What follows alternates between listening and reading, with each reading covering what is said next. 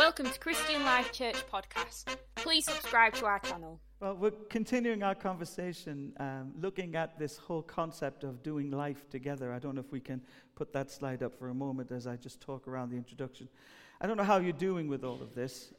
It's something I need to say, I suppose, today, is that one of the greatest things we could ever explore in the life of a church is not just what happens on a Sunday, because that's a very small window into people's lives. If you think about that, most people, their whole week is preoccupied with 1,000, if not more, different concepts of life and truths.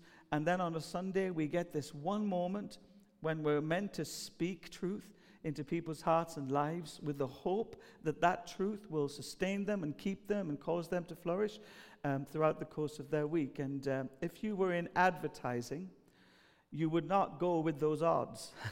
Those odds do not work in our current world where we are bombarded consistently with all kinds of concepts of what is true and what isn't true.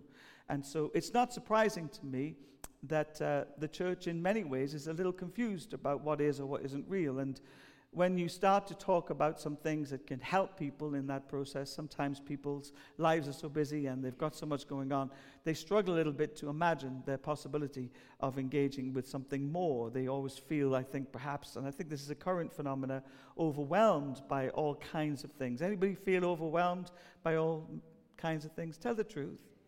Yeah, you do. So I know that into that atmosphere every Sunday I speak. that experience of feeling overwhelmed by life and overwhelmed by all the things.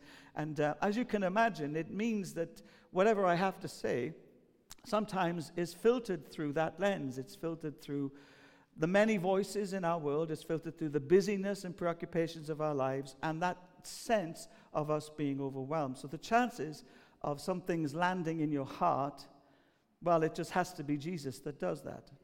It just has to be, because there's no alternative. And I always trust the Holy Spirit to minister to people. I'm not a minister.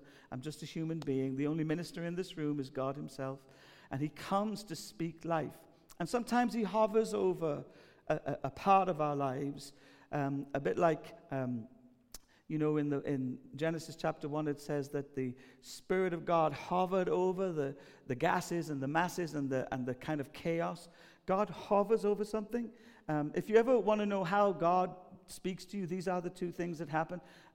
In fact, he created the world by these truths.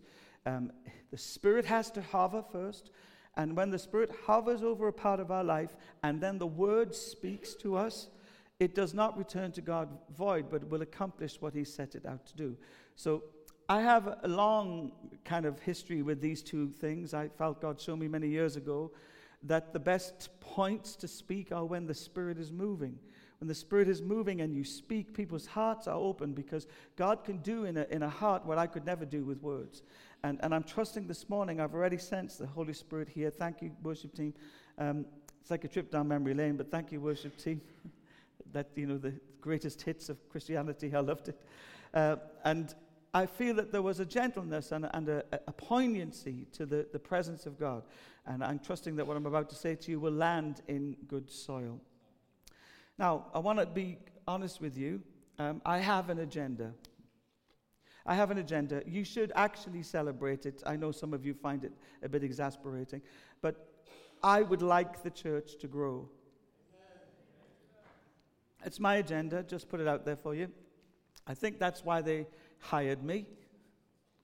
And if it doesn't happen, that'll be why they fire me. Okay? So my whole life depends on the church growing. I know for those who attend church, that's probably not their greatest priority. I think when you attend a church, I think you probably come hoping to receive. I think that's good, but it's not enough. And the reason it's not enough is because you are also meant to give. And if you think sitting in your chair is giving, then we should discuss a few things. Because actually the body only functions well when all of the members play their part in doing what Christ has called them to do. And in case you're thinking, well, I'm not a preacher or I'm not a worship leader, thank God. Just thank God for that, because that comes with a whole other circus attached to it. Okay? Whatever you have been given by God to do, you must find it. The two most important days in your life are the day you were born and the day you discovered why. And when you discover why you were born, what God gave you, what God created you to do, you can spend the rest of your life exploring that. And everything I've learned over the years, I've learned this to be true, that when God calls us to serve, he doesn't call us to serve under duress. I think we have this impression that God wants us to serve if it's, we're in a bad mood about it, so he must be happy. When we serve God, we serve with a joyful heart. We give of ourselves to him because he has given of himself to us. And there's something sweet in that transaction that cannot be experienced if you are somebody who's a spectator. So we all have to find out why we were here. What has God created you for? Now, there are a number of things that are very obvious. One is to love him with all of your heart, your mind, your soul, and your strength. The other is less, I think, easy to do, and that is love your neighbor. I mean, have you seen your neighbor? Love your neighbor as you love yourself. I mean, I would be okay if it was just God. It's people. Do you know what I'm saying? And I'm the people you're thinking about whenever you say it's people. I know. It's people. It's okay. If I was living somewhere separate from people, I think I wouldn't probably sin. Well, I'd have nobody to sin with, would I? But it's hanging out with people. People are so hard sometimes, aren't they? Talk to me, come on. But God, in his great wisdom, threw us all together and said, work it out yourselves. I've given you a manual. These are some things I think will help you. Do your best to love me. Do your best to love each other. And in the doing of those two things, we find what we would call, I suppose, in spiritual terms, our calling. This is who I am, and this is who I'm supposed to be. And as gently and as beautifully as I can say that, I think that's probably half the battle in most contexts, because we don't see ourselves as called. But everyone in this room has been called. Hello. For what? I don't know. That's up to you and God to work out. But we've all been called. We were chosen from the foundations of the earth for works of service. That's what we were chosen for. And it's great that you love God. But love has skin. And it needs to turn up somewhere. And it needs to express itself in some practical ways. And when we're asking for people to volunteer, we're trying to help you engage with what might be your calling, might be where God has asked you to serve. And one of the ways I think that I believe the church can come to its fullness and experience what it is to be fully flourishing in the things that God has called us to is small groups. I think it's very hard to flourish when you're a Sunday visitor. I'm sorry, I just wanted to keep it real for you today. Is that okay? It's very hard to flourish because I think we don't get those opportunities for something deeper than just a quick hello with someone. And while we like to pretend that this is fellowship, this is not fellowship, this is a crowd. And real fellowship requires of me to unveil who I am, okay, with honesty and integrity, and allow someone else to do the same. Intimacy is these three things. Into me, see. Okay, and we are called to have intimacy with God and intimacy with each other. Into me, see. This is who I am. Who are you? What's going on in you? What's happening in you? And a quick shake of hands at the door, or a nod to somebody in your seat, or when we walk around and say how lovely it is to see you, and I like that shirt from Primani, that's not fellowship. That's not fellowship. That's just a crowd. It's casual. It doesn't have the same impact on our lives. You'll never flourish if that's all you experience. Now, I know some of you are sitting there thinking, why is he saying these things? Ask yourself why. Would my job not be easier if I just shut up and put up? I'm saying these things to you because these are the things that cause you to come to fullness. And you need and should desire to come to fullness. And fullness is what Jesus purchased for you. Jesus didn't call you to an assembly of people to sing songs. He called you into a living organism called the body of Christ. And that living organism is the best reflection of Christ here on earth. And as any church leader would know, and I won't be the first to have said this, I'm sure I won't be the last in your lives, the church has this wonderful opportunity. We stand at the door of adversity. Once again in society, the world is against us. Hallelujah. Hallelujah, because in the midst of adversity and persecution, the church rises to her greatest stature and strength. And Jesus is coming not for the bride of Frankenstein, okay, but for the bride of Christ. And he's coming for a bride that will be in direct stature and measure to the bridegroom. You know, in the natural, a man always marries up.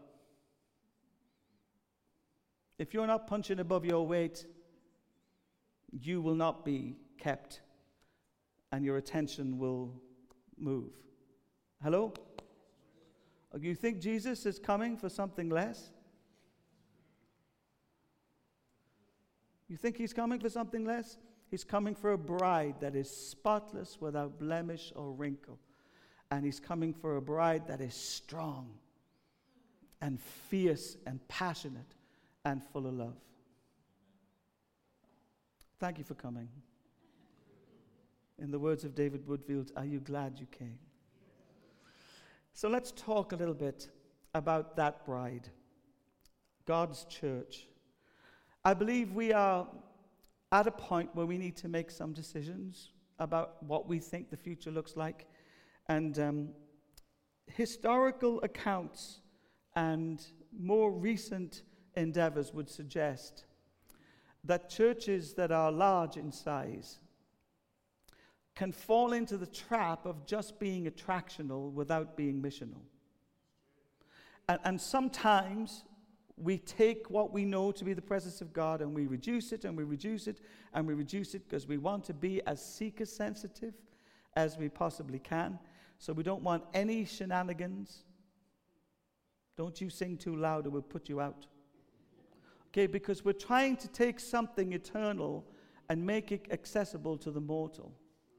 Now, when you reduce that, what you have is a parody. You have almost like a potted version of what Christianity looks like. And I would like to say, for me, I have done these things. I have been involved in seeker-sensitive stuff for many years. I think when I was here before, that was my gig. I did all of that. And actually, there's a value to that. But actually, people are not looking for people who are like them. There's an irrelevance in relevance. Speak to me. Why, if you were looking for hope and you were hopeless, why would you try and find somebody who was as hopeless as you? If you were looking for something to live for and you didn't want to live for anything, would you hang out with people who were just like you? Now, I do think there's a demonic part to that where we are attracted to people. You know, if people are down, they tend to attract people who are down. There was a woman in our church in Glasgow, she was a vortex.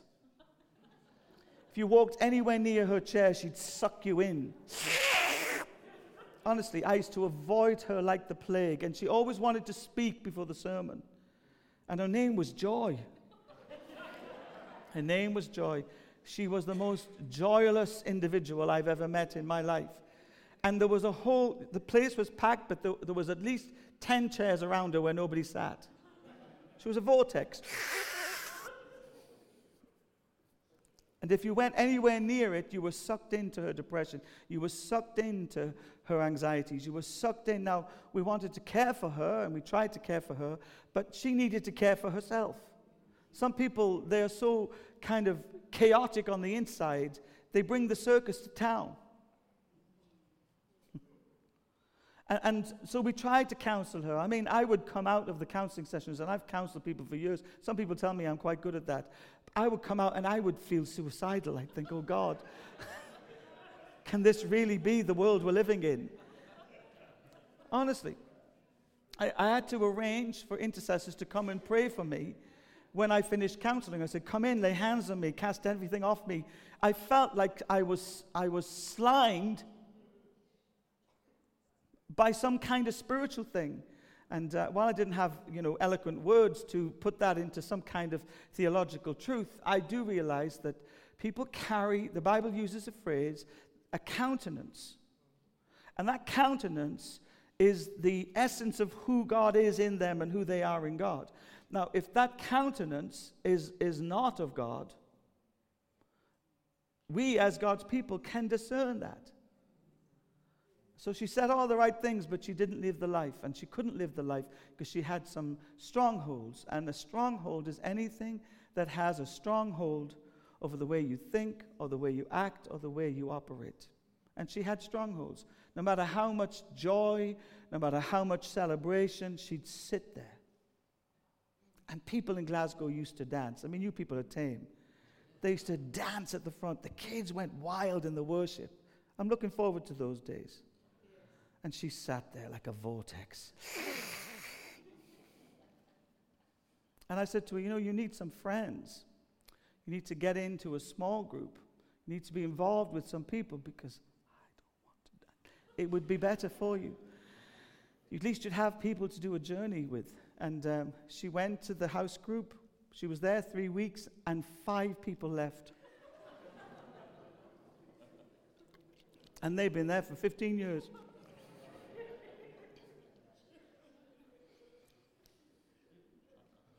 I wonder if you're one of those people.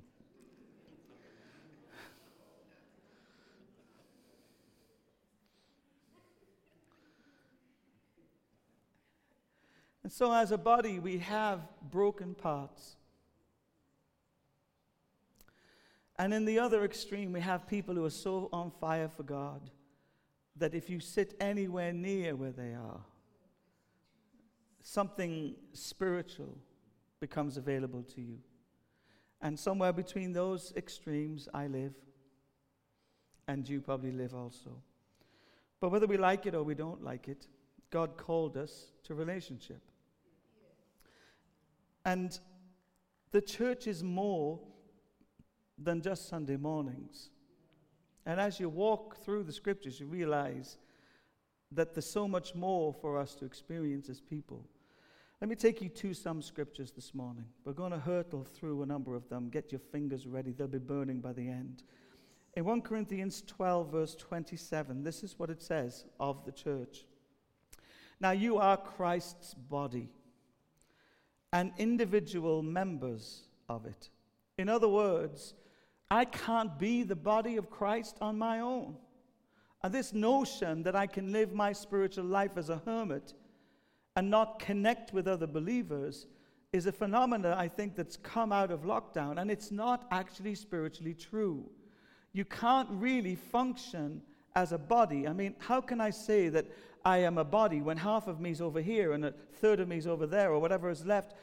There's no possible way we can function as a body. We need each other. Individually, we are called to one body, to one Christ, to one salvation, and to one truth.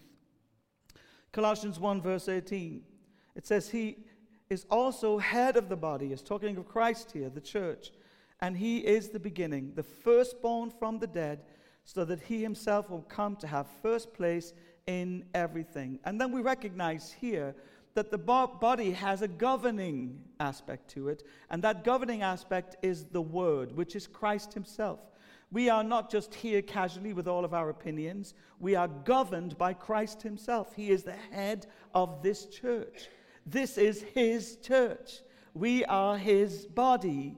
These hands are His to use as He seeks to use them. These lips, which are beautiful, by the way, these lips, they are given to me so that I could praise God and declare His wonders while I'm here on the earth. But He is my governance. Not my conviction of this, that, or the other, but He and His word and His truth. And His truth is a supreme truth to every other truth. When we say at the name of Jesus, what we're saying is at His truth, every knee will bow and every tongue confess that Jesus Christ is Lord.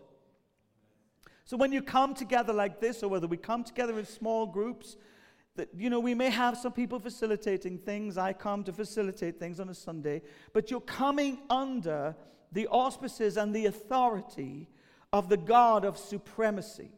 He is over all above all and in all. And he is the governing body of this church. Now, we belong to a movement of churches, but above that movement, that's just, let's call it second-tier management.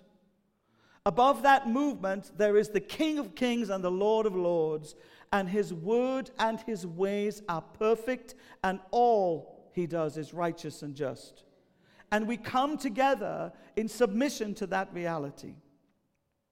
Ephesians 1 verse 22 says, "And he put all things in subjection under his feet, and gave him as head over all things in the church." Ephesians 2:19-22.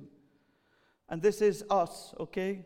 "So then you are no longer strangers and aliens, but you are fellow citizens with the saints, and you are God's household, having been built on the foundation of the apostles and the prophets, Jesus Christ himself being the chief cornerstone, in whom the whole building being fitted together is growing into a holy temple in the Lord." If there was ever a scripture to dine out on, that's it there. So we have a responsibility. What do citizens have a responsibility to do? To fulfill what the king of that country desires to be the plan and the purpose. And we have a king, not of this country, although we do now, but we have a superior king of every country who has a plan for those who are the citizens in that kingdom. And that's you and that's me. And so I can't be a passive citizen. I'm called to be an active partaker of the extension of a kingdom that has no end. Amen? He goes on to talk of us as saints. In other words, stop thinking of yourself as people who are sinners and start seeing yourself in the righteousness of Jesus Christ. You are born again, spirit-filled, and set apart for the purposes of God. If there was ever a shift needed in the body of Christ, it's that one. If I could just take that little knob and switch it over here, and we started to see ourselves in the light of the truth of what's happened to us, and stop being orientated and therefore disorientated from the purposes of God. We want the life Jesus offers, but we think the life we had before. We need our minds renewed, we need our hearts refreshed, and we need to align ourselves to the purposes of God. God has so much for us. And the apostles and the prophets are those who laid the foundation stones of the church. God called them to lay the foundation stones. Now, in the scriptures, when you see something for the first time, you pay attention to it a little bit more closely because it sets a course. When God does something for the first time, he's setting a course. And that course becomes the pattern, or indeed, I suppose, what we would call the manifestation of his plan and his purposes. Okay, 1 Corinthians 12:13. "For by one Spirit," say one Spirit for me, "we were all baptized into..." And here are the segregations that the world places on our lives. "Whether Jew or Greek, whether slave or free, and we were all made to drink of one Spirit." In other words, we were a people fragmented, separated, doing our own thing, living our own lives, fulfilling our own destiny. But now we are a people who are called by one Spirit to live differently, to live collectively for the purposes of God. Romans 12, verses 6-8. "Since we have gifts," what do we have? Come on, you miseries. What do we have? "Since we have gifts that differ according to the grace given to us." You have a grace on your life. That's the revelation you have of Christ. And God has called you to specific and indeed glorious expression of the life of the Spirit. And I can't do what you can do and vice versa, and thank God for that. We are better when we understand that. And I think that's why I hate uniformity in the church, because uniformity tries to make everybody think the same, talk the same, act the same. I love unity. Unity is I can stand in my own reality in Christ. You can stand in yours. And what we do when we live with that kind of clarity and stop trying to change people to be like me or change people to be like you. You know, if your goal is to change people to see the world you change them, you're wasting your time. It's a complete waste of time. Here's what you need to do is take what you understand about Jesus and offer it in service. and when somebody else takes what they understand about Jesus and offer it in service. And when you look at that, it's like a mosaic. God paints a picture of Christ and his kingdom that is so vibrant and so full of color and so full of beauty that the world would be astounded. Anyway, just a thought. Since we have gifts that differ according to the grace given to us, each of us is to exercise them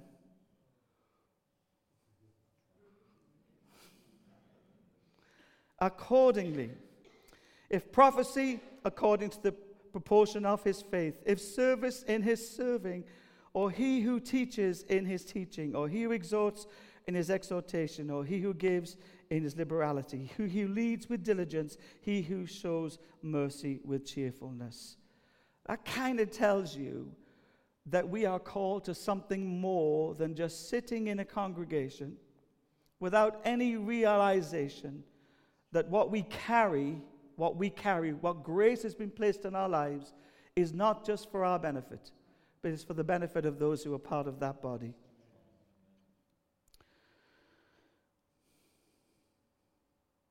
Let's go to 2 Corinthians 3, verse 18.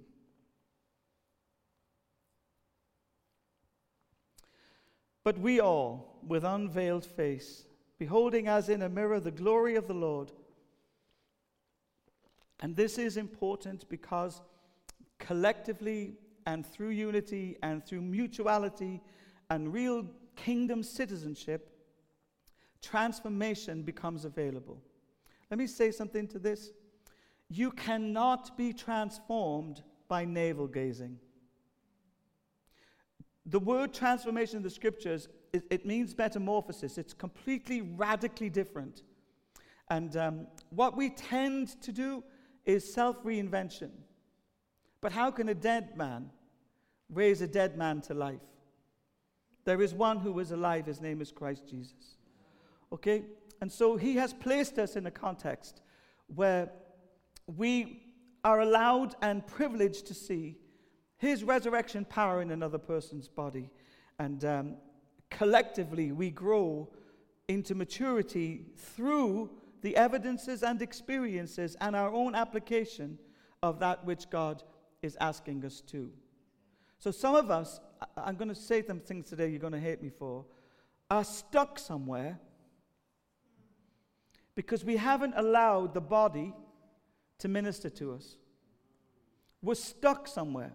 We're on our spiritual journey in this worldly concept of individualism, and we think me, myself, and I will make the grade. No. If that was the case, Jesus would not have gathered 12 disciples. Jesus started the kingdom of heaven on earth with a small group. 12 disciples. Okay? Now, if that's Jesus' strategy, I hazard a guess he knows a lot more about things than you and me. Okay? He didn't start with the crowd. He started with 12, and he picked them. He picked them very specifically. I'll come to that next week. So, but we, with unveiled faces, beholding as in a mirror the glory of the Lord, are being transformed into the same image from glory to glory, just as from the Lord the Spirit. Ephesians 4:11-13. He gave some to be apostles, some to be prophets, some to be evangelists, some to be pastors and teachers, for our entertainment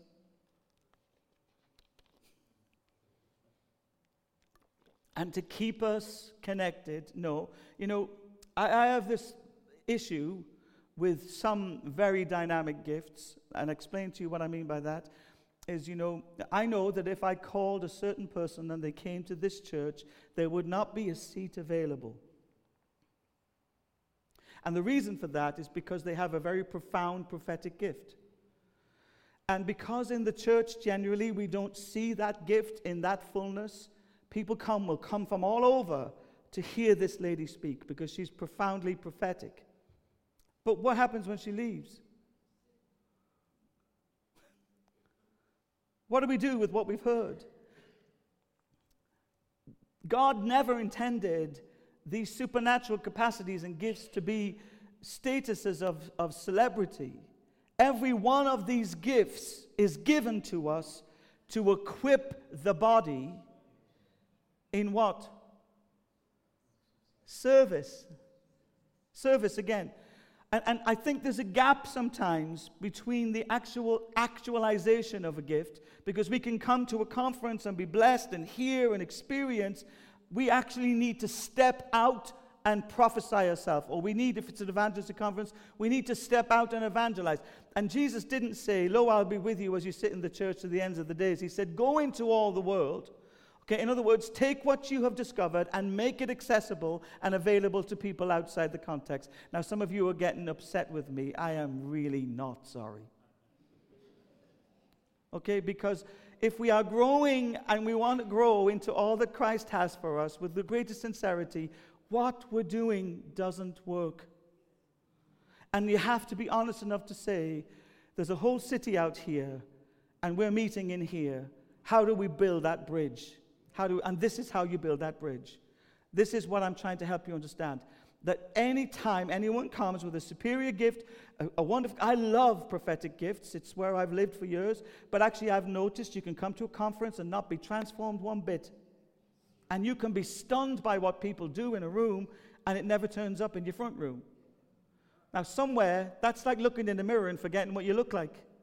I'll never forget what I look like. When I look in the mirror, I see my father, and he's been dead about 12 years. You can imagine how disorientating that is first thing in the morning. But all of those gifts are for the equipping of the saints for works of service. Amen? So what am I trying to say to you? I'm going to say this to you, and I want you to hear it from the heart it comes from. We have, over the centuries, made much about the message of the gospel, and rightly so. The greatest efforts have been put into solid, sound doctrine and good theology. Amen and amen. But what the church has failed to do is look at the methods of Jesus. There is indeed a message, but Jesus clearly had some methodology. He had a strategy. And that strategy deserves our attention. That strategy requires us to partner with a plan already in place that really worked. It really worked. And you know, it's not just in the New Testament. In Exodus 18, verses 14 to 26, we see that Jethro comes to Moses, the leader of millions of people who are taken out of slavery and into freedom, or not so much freedom.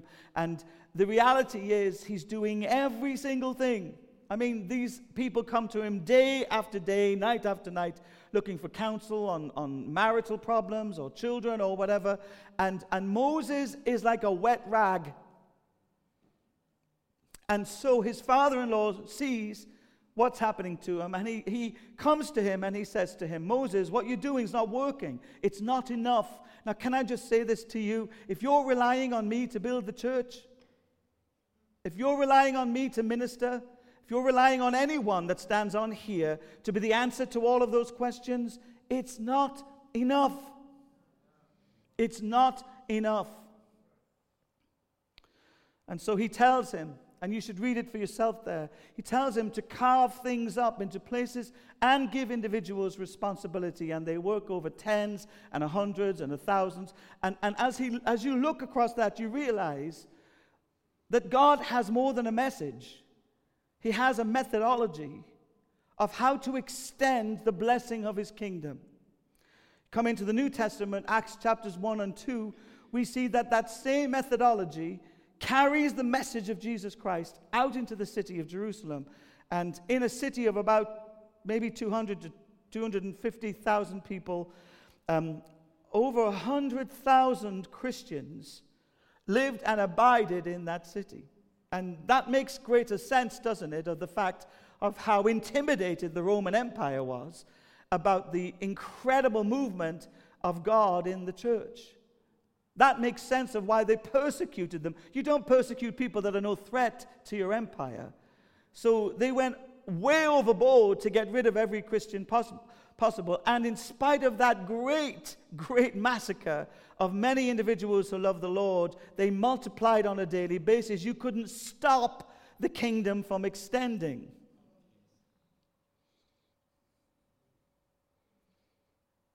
They had two forms in which they fulfilled the mandate that was on their lives. They met collectively in the temple courts, and as we said a couple of weeks ago, that's the multiple courts around the outer perimeter of the temple, and they met in each other's homes.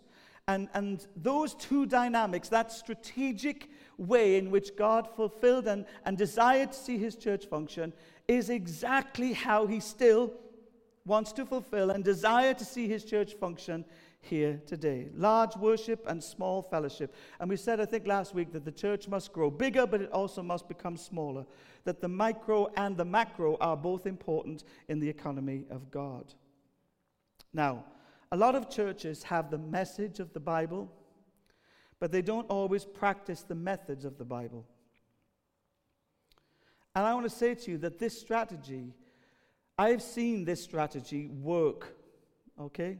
In Kensington Temple, quick story, I think it was around the early 90s, Pastor Colin Dye went out to a place called Bogota in Colombia, and he witnessed a phenomena. The church in Bogota in Colombia had grown so extensively, they didn't have stadiums big enough to house the gatherings, and in these gatherings there was primarily leaders. And when I say leaders, they're just ordinary people like you and I, but they had been given what they would call a cell, a small group. And in that small group, those small groups grew and multiplied and multiplied and multiplied. So you would have, I think I went to visit this particular place in January of 2019, and I spoke to a man, okay, just an ordinary guy from, I think he was from Switzerland, and he has 35,000 people in his church. I spoke to another man. Now, so this is not just happening in South America where everybody says yes and amen to the pastor. Oh, amen? Thank you. Should have come precursored with yes. Yes, amen. Okay? Because in some cultures, the pastor's right, even if he's wrong, he's right. Okay? And people do what they're told, whether they feel like it or not. Wouldn't that, Jesus? Wouldn't that be just lovely? Wouldn't that be wonderful, God? Okay, certain cultures, there's a hierarchical structure, patriarchal structure, and they just do, the pastor says it must be right, and so we'll start a small group. And they found that even with those kind of cultural nuances, the churches grew out of one person who decided to gather two other people. Okay? And those two other people gathered two other people, that gathered two other people, gathered two other people, and eventually the church arrived after about 7 or 8 years, and it was 30,000 people. And you're thinking, nah. I know what you're thinking. That couldn't be. Well, as true as I'm riding this bike, no, it happened. And I would say of the individual I spoke to, he wasn't that interesting. So it must have been the people that grew the church. He got up to preach and I fell asleep. And Jane said to me, 30-something thousand people. Obviously, they've got a great team. What we witnessed is the body of Christ working in fullness. Someone say amen. Amen. Not the pastor working in fullness, or the 3 people on the team, the body working in fullness. And so Pastor Colin decided that he'd come home and he would start thinking and praying, and he took the church out of house groups, and he divided the church up into cells, and nobody was happy.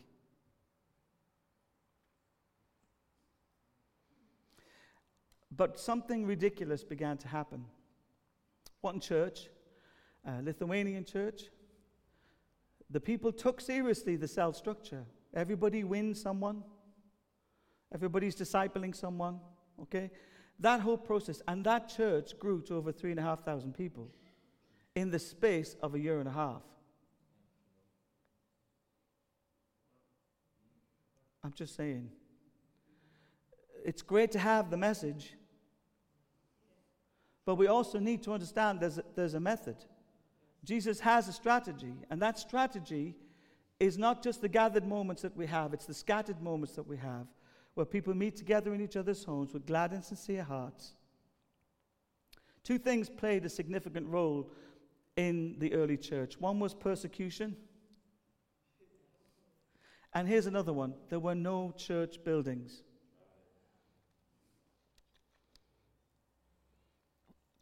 One of the earliest churches that was built for congregations happened about 300 years after Jesus was here on earth. So, I'm going to run through these things, if I can, very quickly in my last 5 minutes, just to quantify and qualify my position on this matter. 5 reasons why small groups are important. The first one is they're biblical. Jesus had a small group. The early church met in small groups. Second thing is they're personal. You can have really good relationships in a small group in a way you can't in a large congregation. And that means personal fellowship. That means personal care. You get to be heard. You get to hear. You can have a conversation with someone. You can stop the speaker and say, I have no clue what you're talking about. Now, I know you'd like to do that on Sundays, but you can't. Okay, but you can do it in a small group. And you can learn from other people, from their life experience. All of that is available in a small group setting. And I was really shaken this week when I realized that Jesus said this, where 2 or more. He didn't say where 20 or 30 or even 10 or 8. He said where 2 or more. Our idea of small is not his idea of small. And the reason that God used that particular phrase is because small is better as far as fellowship and maturing in Christ is concerned. In the large gatherings, we don't always get someone speaking into the place where we find ourselves, but in a small setting, someone can say, oh, I used to think like that. And this is what I learned, and we learn from one another. The third thing is small groups are flexible.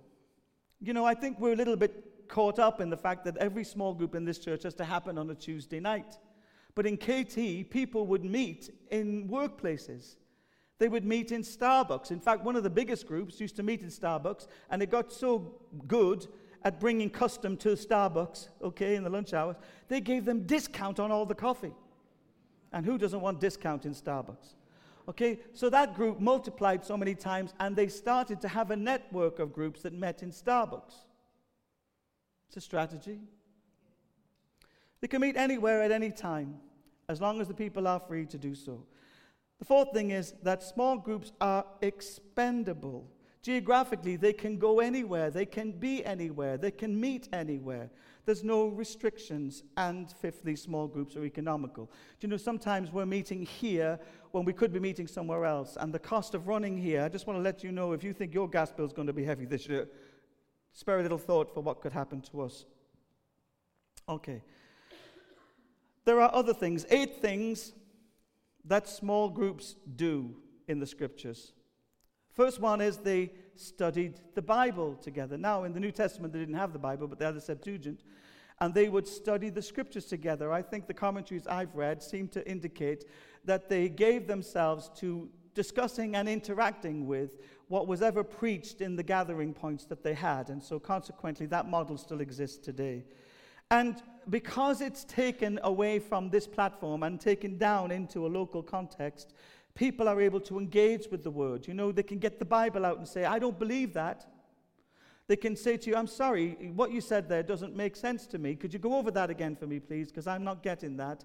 And they will have, and every small group should have, people who are older and mature in the faith and people who are exploring the faith. So they read the scriptures together. Acts chapter 2 have all of these things. They met together in each other's homes with glad and sincere hearts. Read it for yourself there. Okay? They fellowshiped together. The Bible says they devoted themselves. In other words, there was this huge commitment to the fellowship. A huge commitment to the relationships that were forming. And who doesn't want somebody to be hugely committed relationally? Aren't we tired of the superficiality of this world? Don't you long for meaningful relationships? You know, one of the most attractive things about the church is that we love one another.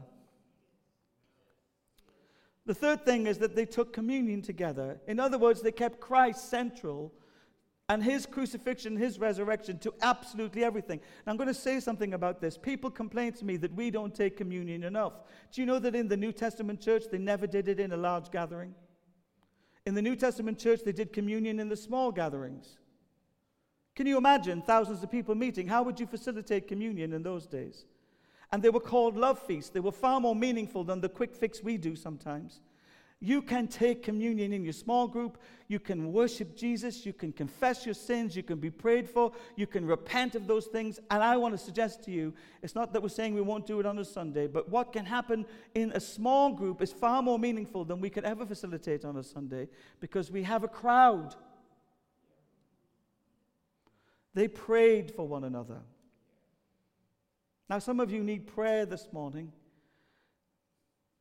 I know you do. I do. And how do we facilitate that? You'd have to have a word of knowledge. Otherwise, you're going to have to come and ask, or ask someone next to you.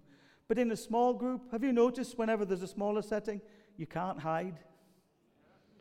Have you noticed that? I used to love a lady in this church. Her name was Reenie. She had a better mustache than I've ever had, Reenie. She was the most glorious saint. And I invited her to my small group. I used to run 2 small groups. And she came along. She was a great evangelist and great prayer. And she loved the Word of God. And she'd say, "Go on, Simon. Go on, Simon." She really encouraged me. And I remember many, many times, I'd come in and my life would be the best it was back then. And she'd say, "Come here. Sit there. Be quiet." She knew me well. And she would pray for me. Now, I could run, but with Reenie, I couldn't hide.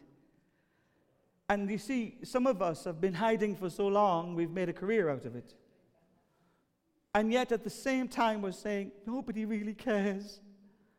What's happening in my life, Pastor? I had an ingrown toenail, and nobody came to see me. I've had it for 3 years. Look, I'm not trying to be facetious, but think it through, please. There's a logic to this. Wouldn't you find yourself better cared for in a small group? They prayed for each other, and they helped each other in practical ways. The Bible says they sold their possessions as and when there was need. Now, this is the biggest test of us all here, and we're all nodding and saying, I'm not giving up anything.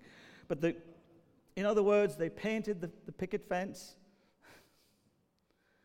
They went along and cut the grass of an old lady who couldn't cut it for herself. Do you know, those expressions of Jesus are massively impactful on people outside the church?